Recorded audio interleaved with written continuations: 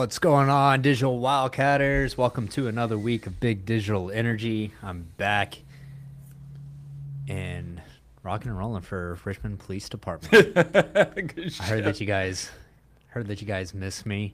Chuck, what's with the bright pink hat? You've been giving spring break vibes here in the office with that. What's the The deal? fuchsia. I actually got fan mail this week. A rather attractive young lady sent in that a note that said, "I like a man that wears pink." So I will wear this pink hat till my dying days. For It's not coming off my head ever. any of our listeners, please do me a favor and don't gas Chuck up. Save me from having to put up with the second order effects that come from that. But This is like the worst big head moment in BDE history because the Richmond police demanded that you come back because they thought Jake was boring, and I get fan mail on my pink hat. yeah. We're on top of the world.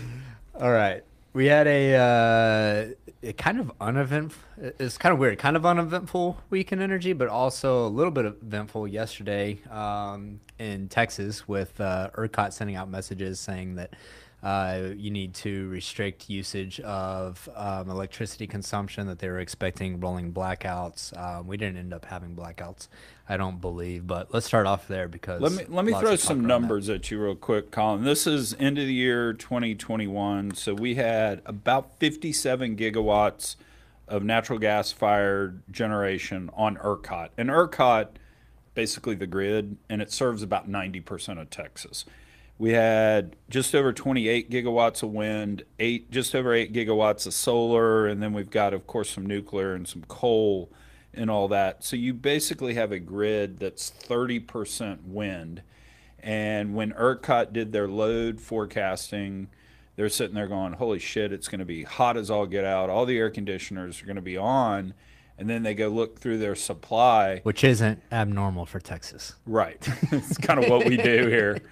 But College Station was 111 degrees yesterday, or on Sunday. But anyway, so they did that. And then when they did their forecast of supply, you had an unusually high amount of natural gas fired generation that was just down for maintenance, like regularly scheduled maintenance. And the wind just wasn't going to blow. They thought only 8% of wind generating power was going to even be available. So that's why they were sitting there going, guys, there's nothing we can do about this. Yeah, 8% of nameplate capacity on wind, which I got on Twitter yesterday because I knew Twitter was going to be blowing up when I saw that that announcement from ERCOT. And you get on Twitter, first thing I see is people blaming Bitcoin mining. Like, Yes. oh yeah, increasing Bitcoin mining is a great idea to mine fake internet money. And I'm like, Jesus fucking Christ. Like, it's not Bitcoin mining that's putting, maybe someday it puts added stress on the grid. But right now, I mean, that's not what's doing it. And then you completely ignore the faults of intermittent energy sources like wind. And so I tweeted that out, and then people were like, oh, you're attacking renewables. I'm like, no, I'm just saying, like, hey, you and I had a great conversation about this yesterday, and we should actually Let's try to recreate let's it. try to recreate it and talk about it, because a lot of the problem that I see with the renewables crowd on Twitter is that when they talk about the cost of wind and solar, they talk about it in individual parts or silos. And what I always relate it to, the analogous thing to oil and gas, was half cycle economics. And when I first learned about half cycle economics in oil and gas, like, I couldn't believe that this is the way that the industry operated, because for me, when I think of running a business, and as a bootstrap business, you have to think about full cycle Right. economics, because that's what matters at the end of the day. And so you'd always see these oil and gas companies, tout, hey, we have 40% IRRs. And then you'd find out that that was on half cycle economics that backed out, land acreage costs and things of that nature. G&A, interest. Everything that it takes Right. to run an oil and gas From company. this moment forward, this is what it's going to cost And us. so I think that you see elements of that same thing happening in renewables when people talk about, the cost of electricity being cheap. They don't take into consideration the full cycle. And what I mean by that is you have to have backup generation for intermittent energy sources. And some people, they get abrasive when you say that, but that's just the truth. Some days the wind doesn't blow. Like yesterday, you know, Yeah. you're running at 8% of nameplate capacity on wind generation. The wind wasn't there. Maybe there's clouds. The sun's not there. You cannot control those things, you know, and we can try to estimate over time and smooth out projections. But at the end of the day, you have to have backup generating capacity, which comes mostly in the form of nat gas and coal. Now the problem becomes, think that you're a nat gas peaker plant. Why are you incentivized to invest capital to maintain or build out more infrastructure to be this backstop for renewables? You have misaligned incentives. You're not incentivized to do that. And so now it becomes this kind of snowball effect of where we're building out renewables in a very aggressive manner. We're not keeping up in a linear fashion with either maintenance or build out of backup generation capacity. And that's how you end up in the situation that we're in now, where it seems like Texas is being regressive. I don't remember having blackouts as a kid growing up. And now all of a sudden, we're a resource rich state, very resource rich, and we can't fucking keep the lights on. Well, and you know, we're Texans, so one, we ought to be able to run a grid because we're the hub of the energy business. The way I say kind of the same thing you just said is we have a free market when it comes to power generation. You and I can go build power generating assets tomorrow, and we can choose to do coal, nuclear, whatever. The issue is and I don't know the subsidies well enough from the federal government on income taxes, but I know that I've been pitched deals where it's like, hey, Chuck, you'll get all your money back in tax credits if you build this wind farm. And so if the wind farm makes any money, then you'll make money on it. And so what you have is you have wind farms being built that tax credits give some or all of the money back.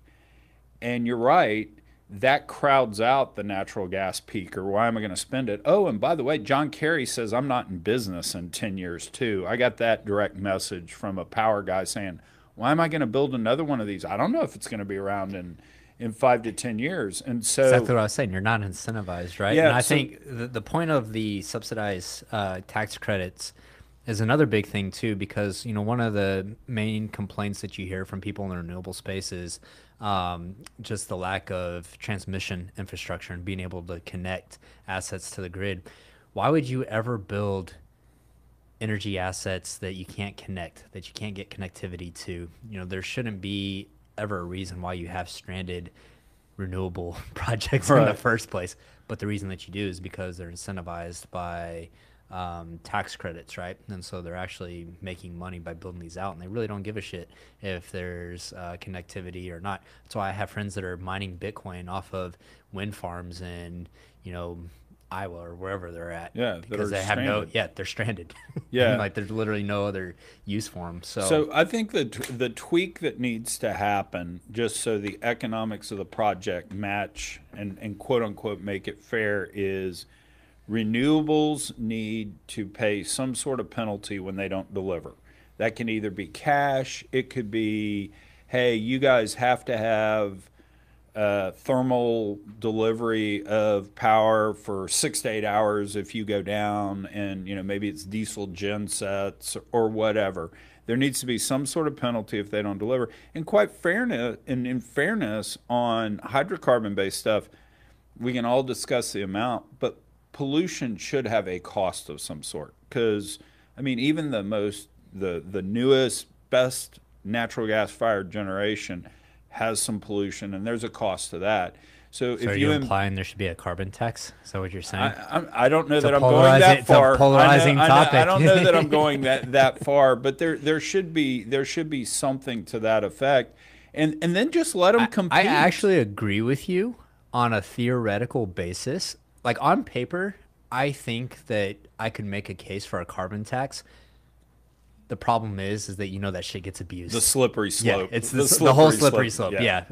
So, anyways, I don't want to get into that on that show. I'm gonna have people up in But the anyway, comments, we were saved yesterday because one, load management. I mean, ERCOT going out saying, "Hey, everybody, reduce your load." People reduce their load. there was more wind than they anticipated, and we had lower temperatures statewide, basically because it rained in Houston and central Texas. But Yeah. outside of that, we would have had our And on the blackouts. stranded energy thing, look, I'm a equal opportunity critic when it comes to energy infrastructure, and I don't want people in renewables to think that I'm just picking on stranded wind and solar projects, because I saw a tweet, I think it was last week or 2 weeks ago.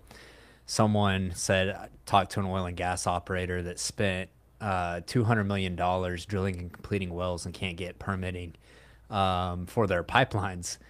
And the majority of the comments are like, why the fuck would you complete your wells if you didn't have connectivity to pipelines or permits in place? It's the same thing. Why would you sink that capital? You know, at least you can drill the wells, but don't complete them. Why would you spend all the money drilling and completing when you don't have connectivity? It's the same thing, except in renewables, you actually get paid for it Yeah. through subsidies. And unfortunately, when you're in oil and gas, you don't get those subsidies. So you're just kind of not smart. There's a great comment here from Nate Zimmerman. Said he would like to know how much the population increased in Texas in the last 20 years and compare it with infrastructure development broken into fossil and renewables. And this brings up another point too. Something I realized yesterday. You get on ERCOT's website, they got a really nice dashboard with data and information broken out in real time. And so you can actually see real time power generation from wind and solar only. They don't have nat gas, they don't have coal, and they don't have nuclear. And I tweeted out of genuine curiosity, why does ERCOT only have wind and solar generation broken out on the homepage dashboard and not any hydrocarbons?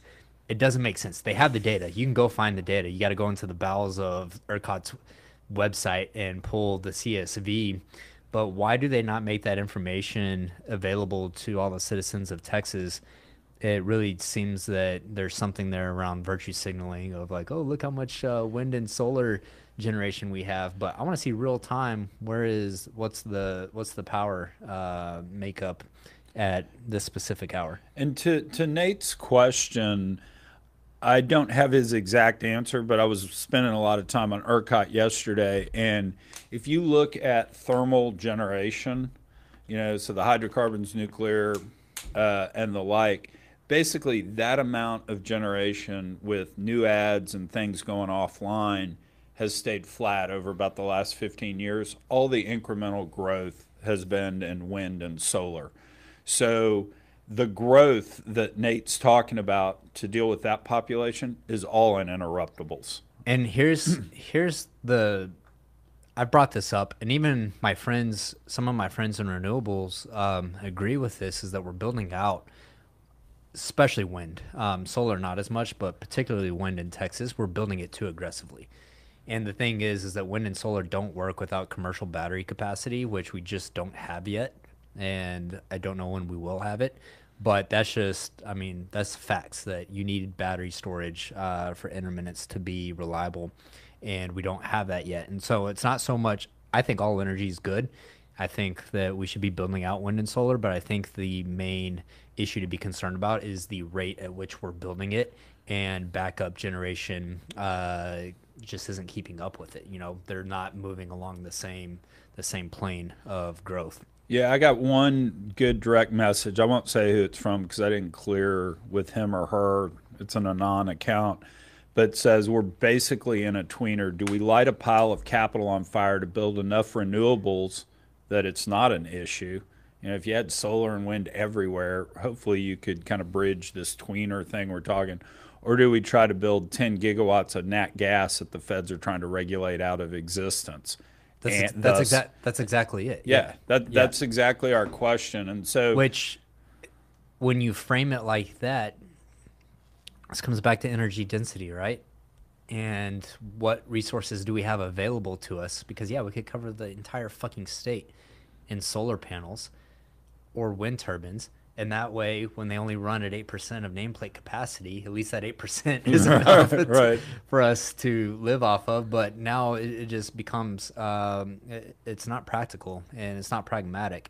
And that's what we really That's the crux of the issue. That's right. And for all the Democrats that say GOP is screwing up the grid, and all the GOP people that say, well, at least Texas's grid's better than California's, and look what the Dems have done there. I don't even know that it's a political issue. It's literally that right there. Is we just need to make a decision of how do we want to. And my solution is what I said earlier. Let's try to get the economics more aligned, and then just let them compete. Yeah. You know. Yeah, that's So- what I think. At the end of the day, if you're an energy producer, you want a fair playing field, right? That's And DRW's take on it. Is just let's get rid of all the subsidies. Let's level the playing field and just let the chips fall where that's they may. yeah. I And- mean, that's I agree with that. So, All right. anyways, what else? Story number 2. This is just a little nuanced story, so I don't even know if it's worthy of a lot of time, but it just sticks in my craw. So Cheniere has it 62 sticks in your what? craw. What does that mean? It just At it first, bugs me. At first, I thought you said like sticks in my crotch, and then I was like, no, you said craw, and I just still don't even know what that means. You've never heard that expression? No, guess before Okay. before my time. Back in the day. No, so it bugs me. How's that? This bugs me. So Cheniere has 62 gas-fired turbines, and there's a new EPA regulation coming out that's going to take effect in August, where they're not going to be allowed to operate those 62 gas-fired turbines. Okay, I don't know the minutia of how bad those turbines actually are when it comes to pollution, but is this really the time when Europe needs LNG that we want to not give a waiver to that? So that's problem number 1. Problem number 2 is the EPA hadn't ruled. It's freaking July. I mean, Yeah. how is a business supposed to run? They've applied and said, hey, can we get a waiver on this? And they haven't even responded. And so for all this people out there that say, well, the government really doesn't matter when it comes to energy. Yes, it does. This is a small little example, but anyway, I'll get Yeah. off my soapbox. Well, I don't know if you saw this or not, but New York Times 2 days ago released this really good article and podcast on Sharif Suki, who was the founder and former CEO of Cheniere, and then after Cheniere went and founded Telluride. And a couple interesting things here. One, he wasn't in the oil and gas industry. He actually owned a restaurant, and this restaurant was the last place that Nicole Simpson Mezzaluna. was at Yeah. the night that she was murdered. And anyways, all the media attention and everything that came with that, apparently, he just couldn't stand the way people were treating it. And then anyways, sold the restaurant, and then was just kind of like, okay, what am I going to get into next? And apparently, I think he had some investment banking background as Yeah, well. he was a banker, and then he started that chain of Mezzaluna. Yeah. Real quick, one funny story there. So when the OJ stuff happened, I was actually out in L.A., and the trial was going on, and they were talking about there's no way that, from Mezzaluna to OJ's house to Nicole's townhome, all that, there's no way OJ did it because of the time. And, they were talking, it's like 45-minute drive and all that. I drove all of that in like 2 minutes, and I stopped and I peed and I asked directions and I got a Coke and stuff. That stuff is all right together. Chuck's out here doing the investigative work, the real work. They never found the knife. I'm just Yeah. saying.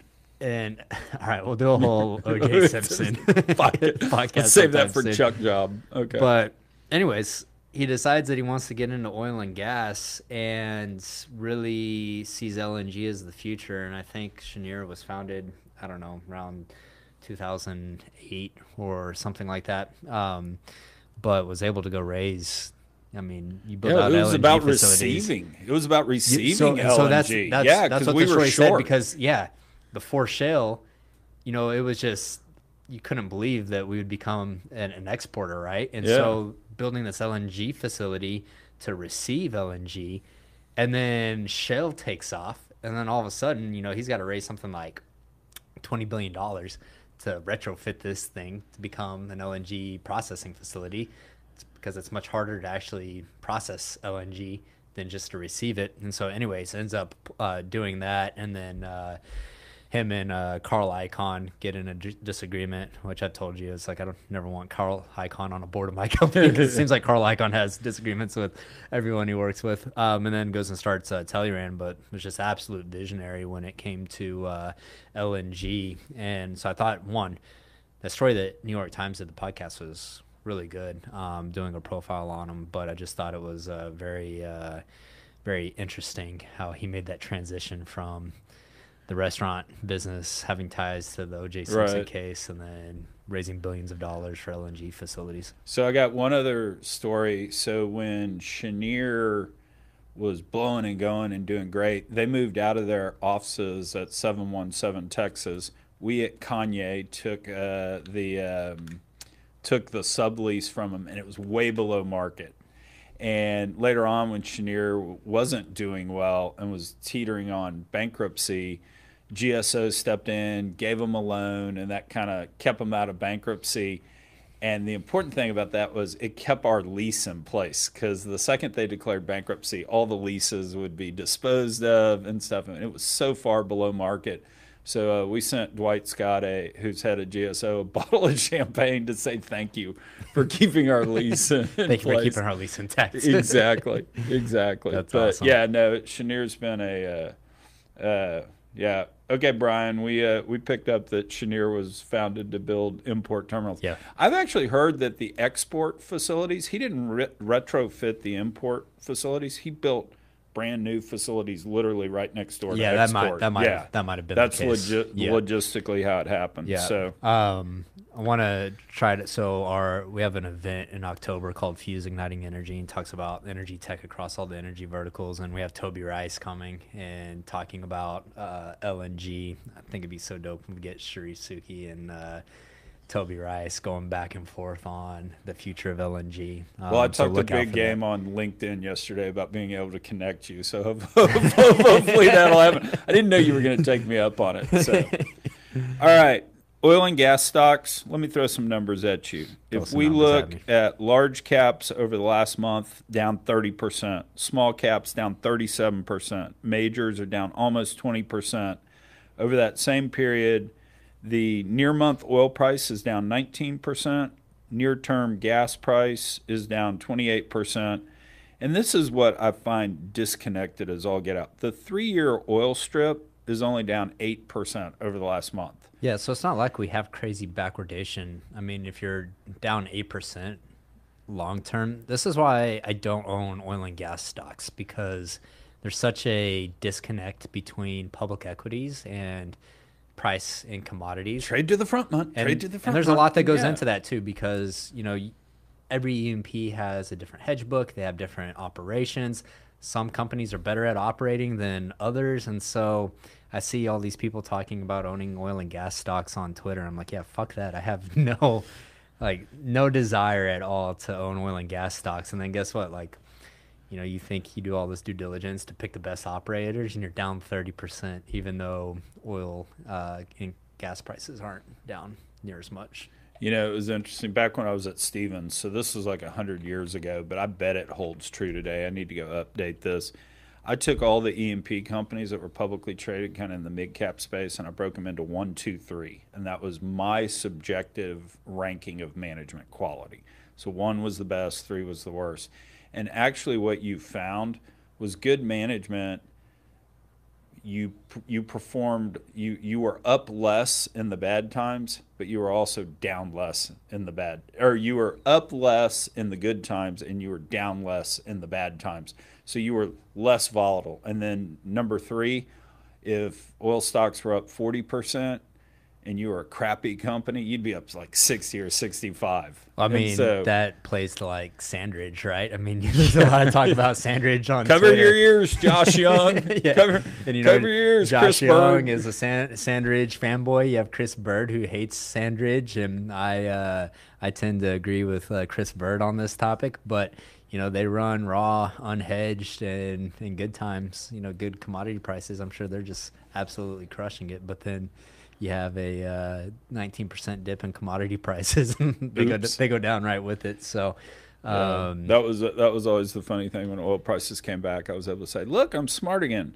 All Yeah, right. so Brian, real quick, Brian said his impression is that the well-managed operators over the mid to long term will be fine, but short term, the market is still trying to figure itself out. I mean, DRW actually has a really good take on this, that oil stocks are the leading indicator, future predictor of recessions. So actually, oil stocks crashing, even though demand for oil is on the rise, the commodity crashing is the best indicator. And he's got some historical data points yeah, I that haven't looked show at the that. historical data of public equity performance, but I mean, there's a ton of data that, you know, oil prices are indicators of recessions. And so I imagine that you could take, as long as the relationship between public equities and commodity prices has the same relationship, I'm sure you can make that case over time Yeah. that if the public equity prices drop, then it could be a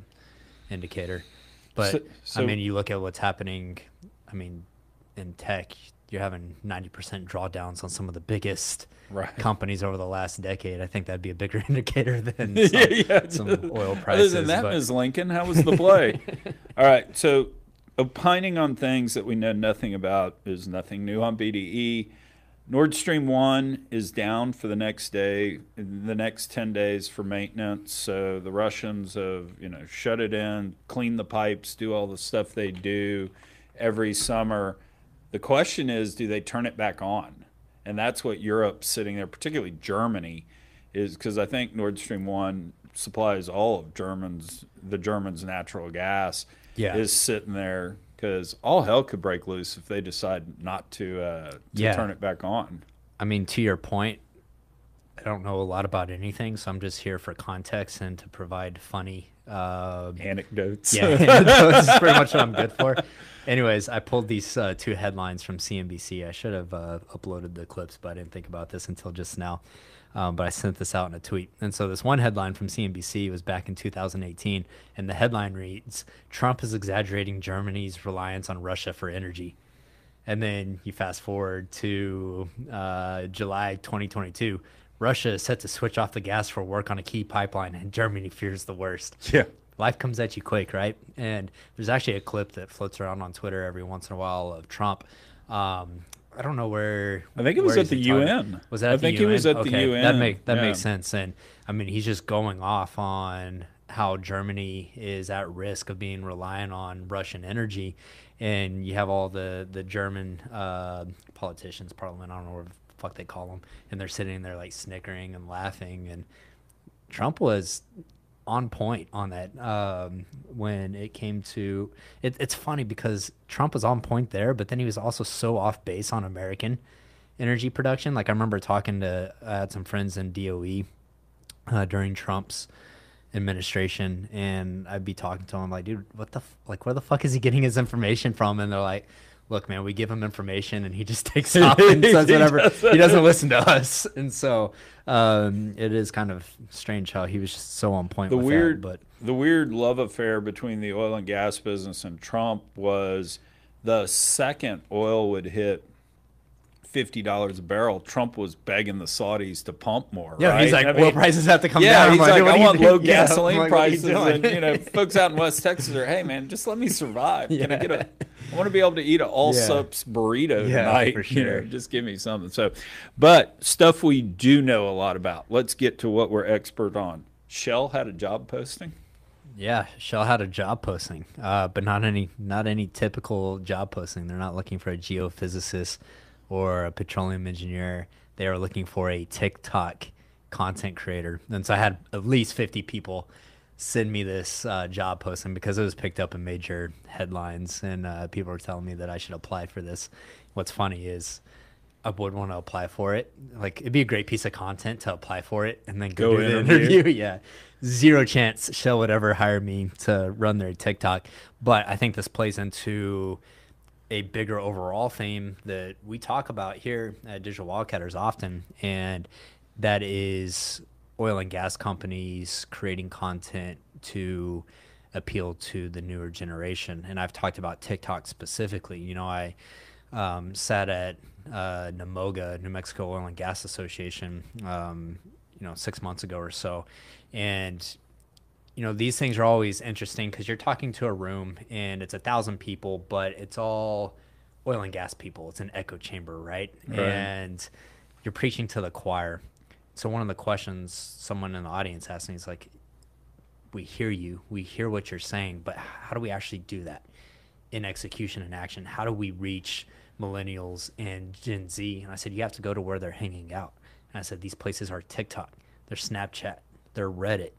And I think that these, I bash on major companies. I think I might have talked about this on the show. I was speaking at Dallas Crude Association a couple months back, and oil and gas operator sitting next to me of a large independent. I'm not going to say who it was, but everyone knows the name.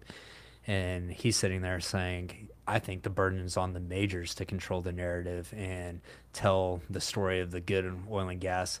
And I was like, absolutely not. I was like, people fucking hate the majors. They go on Twitter, see when Chevron or Exxon makes a post or when BP makes a post, the comments are just people dogging on them and trashing them. No one cares what the majors have to say. So it's up to individuals in the industry to create content. And you go over to TikTok and that's happening. There's Roughnecks that have 1.5 million followers, Casing Hands that have 250,000 followers. These are all people that I follow. Pipeliners that have 100,000 followers. And people are getting to learn about the industry from real people. And so I'd be interested to see where Shell actually takes their TikTok, but I know it's going to be the same old. Like it's just going to be corporate messaging, and you're never going to be able to I would never be able to go do that because the post has to get approved through 9 layers of bureaucracy, right. Including 4 lawyers. Yeah, including 4 lawyers. But I want to add one point to this because I've been working on a piece of content about why young people won't come into our industry, and I'll just open up Zoom rooms and 10 kids will show up and we'll sit around and talk and just doing a lot of fact finding. And an interesting story I heard, it was an engineer in Calgary who came on and just said, hey, let me give you an example. At university, my sophomore year, Suncor shows up and they give a presentation talking about how to drill an oil well. 25 people show up, and it's and he was throwing shade at me. It was an old white guy, no offense, Chuck. And, that's what we did. Junior year, same thing. Third year, my senior year, they title the speech, how we're using AI to image the subsurface. And they sent an 27-year-old Indian engineer who came out and just was like, opening line, he obviously wasn't a polished public speaker, but opening line was just, this is the coolest shit I've ever seen. Yeah. And just was so passionate. 500 people showed up for that presentation, and people were just pouring in. Obviously, people are texting, holy cow, you got to get over here. Suncor supposedly had its largest recruiting class by like 4 or 5x. So my point in telling that story is we're not that far off from having young people listen to us. We just can't be boring. It all comes down to storytelling. Yeah. Right? And storytelling is so important in anything in life, but getting people excited and energized. And oil and gas, oil and gas has struggled with that historically because you never had to market yourself, right? You sold a commodity. People are going to, your barrel of oil is going to sell. It doesn't need to be marketed, right?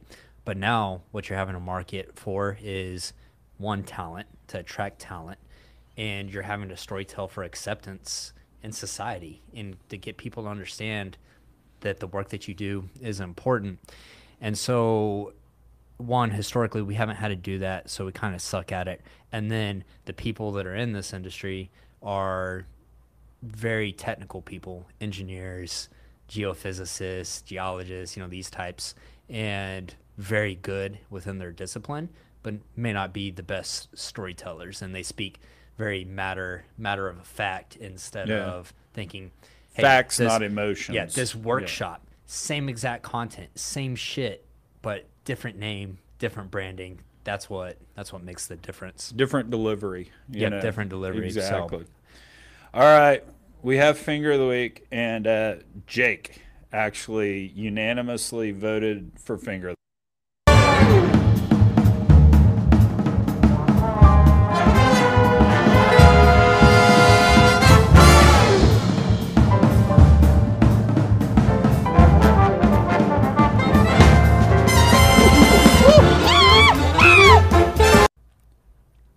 we alluded to this earlier, but I'll go ahead and lay out the story. So last week, when you were down with your prostate injury again, Jake had to co-host BDE with me. And the Richmond police listen to the podcast. And every morning I go get coffee. They're always in there. They're always giving me notes about this or that. And last week after BDE, they're like, "Man, who was that Jake guy? He was just so boring. Can we get Colin back? You and Colin at least tell a joke every once in a while." And so, needless to say, Jake's comment was, "I don't think the Richmond police are our demographic necessarily." Starts attacking our listeners. So Jake has given Vlad, who's one of the police officers down there, and one of our biggest fans, has given Vlad. So Vlad, sorry, but you won this week's Finger of the Week from Jake. Finger of the Week. And just want to give a shout out to everyone that's listening today. John and Alexis, great comments here. Alexis had a comment that was talking about content creation, said he knows firsthand doing this, showing the world content from a different perspective, shows something cool on Instagram. Yes. Yeah. And my thing is you don't need thousands of followers. You need one person to see it. And then that one person can go tell another person who can tell another person. That's how you get the compound effect. That's how you build a wall, one brick at a time. So love hearing that. Thanks for doing that. If I can ever help you out with content creation, shoot me a message and we can bounce some ideas back and forth. Appreciate y'all checking out the show today, being in the comments, hanging out with me and Chuck. We will be back next week, same time, Tuesday, 10:30 a.m. Central.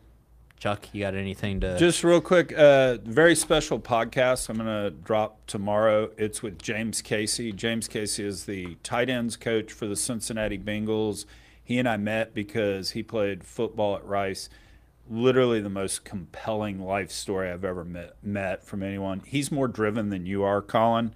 And it all came about his sophomore year. He's sitting in biology class, gets a note, says, "Come to the office." He walks into the principal's office. His stepbrother's there. And his stepbrother says, "Hey, the trailer we were living in burned to the ground and Mom was in it." And so James, literally all he had was what was in his backpack. And he could have so easily become alcoholic, drug addict, whatever.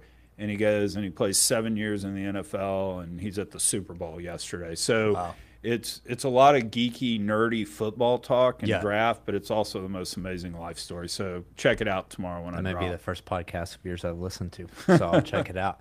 All right, guys. We'll catch y'all next week. Thanks for tuning in.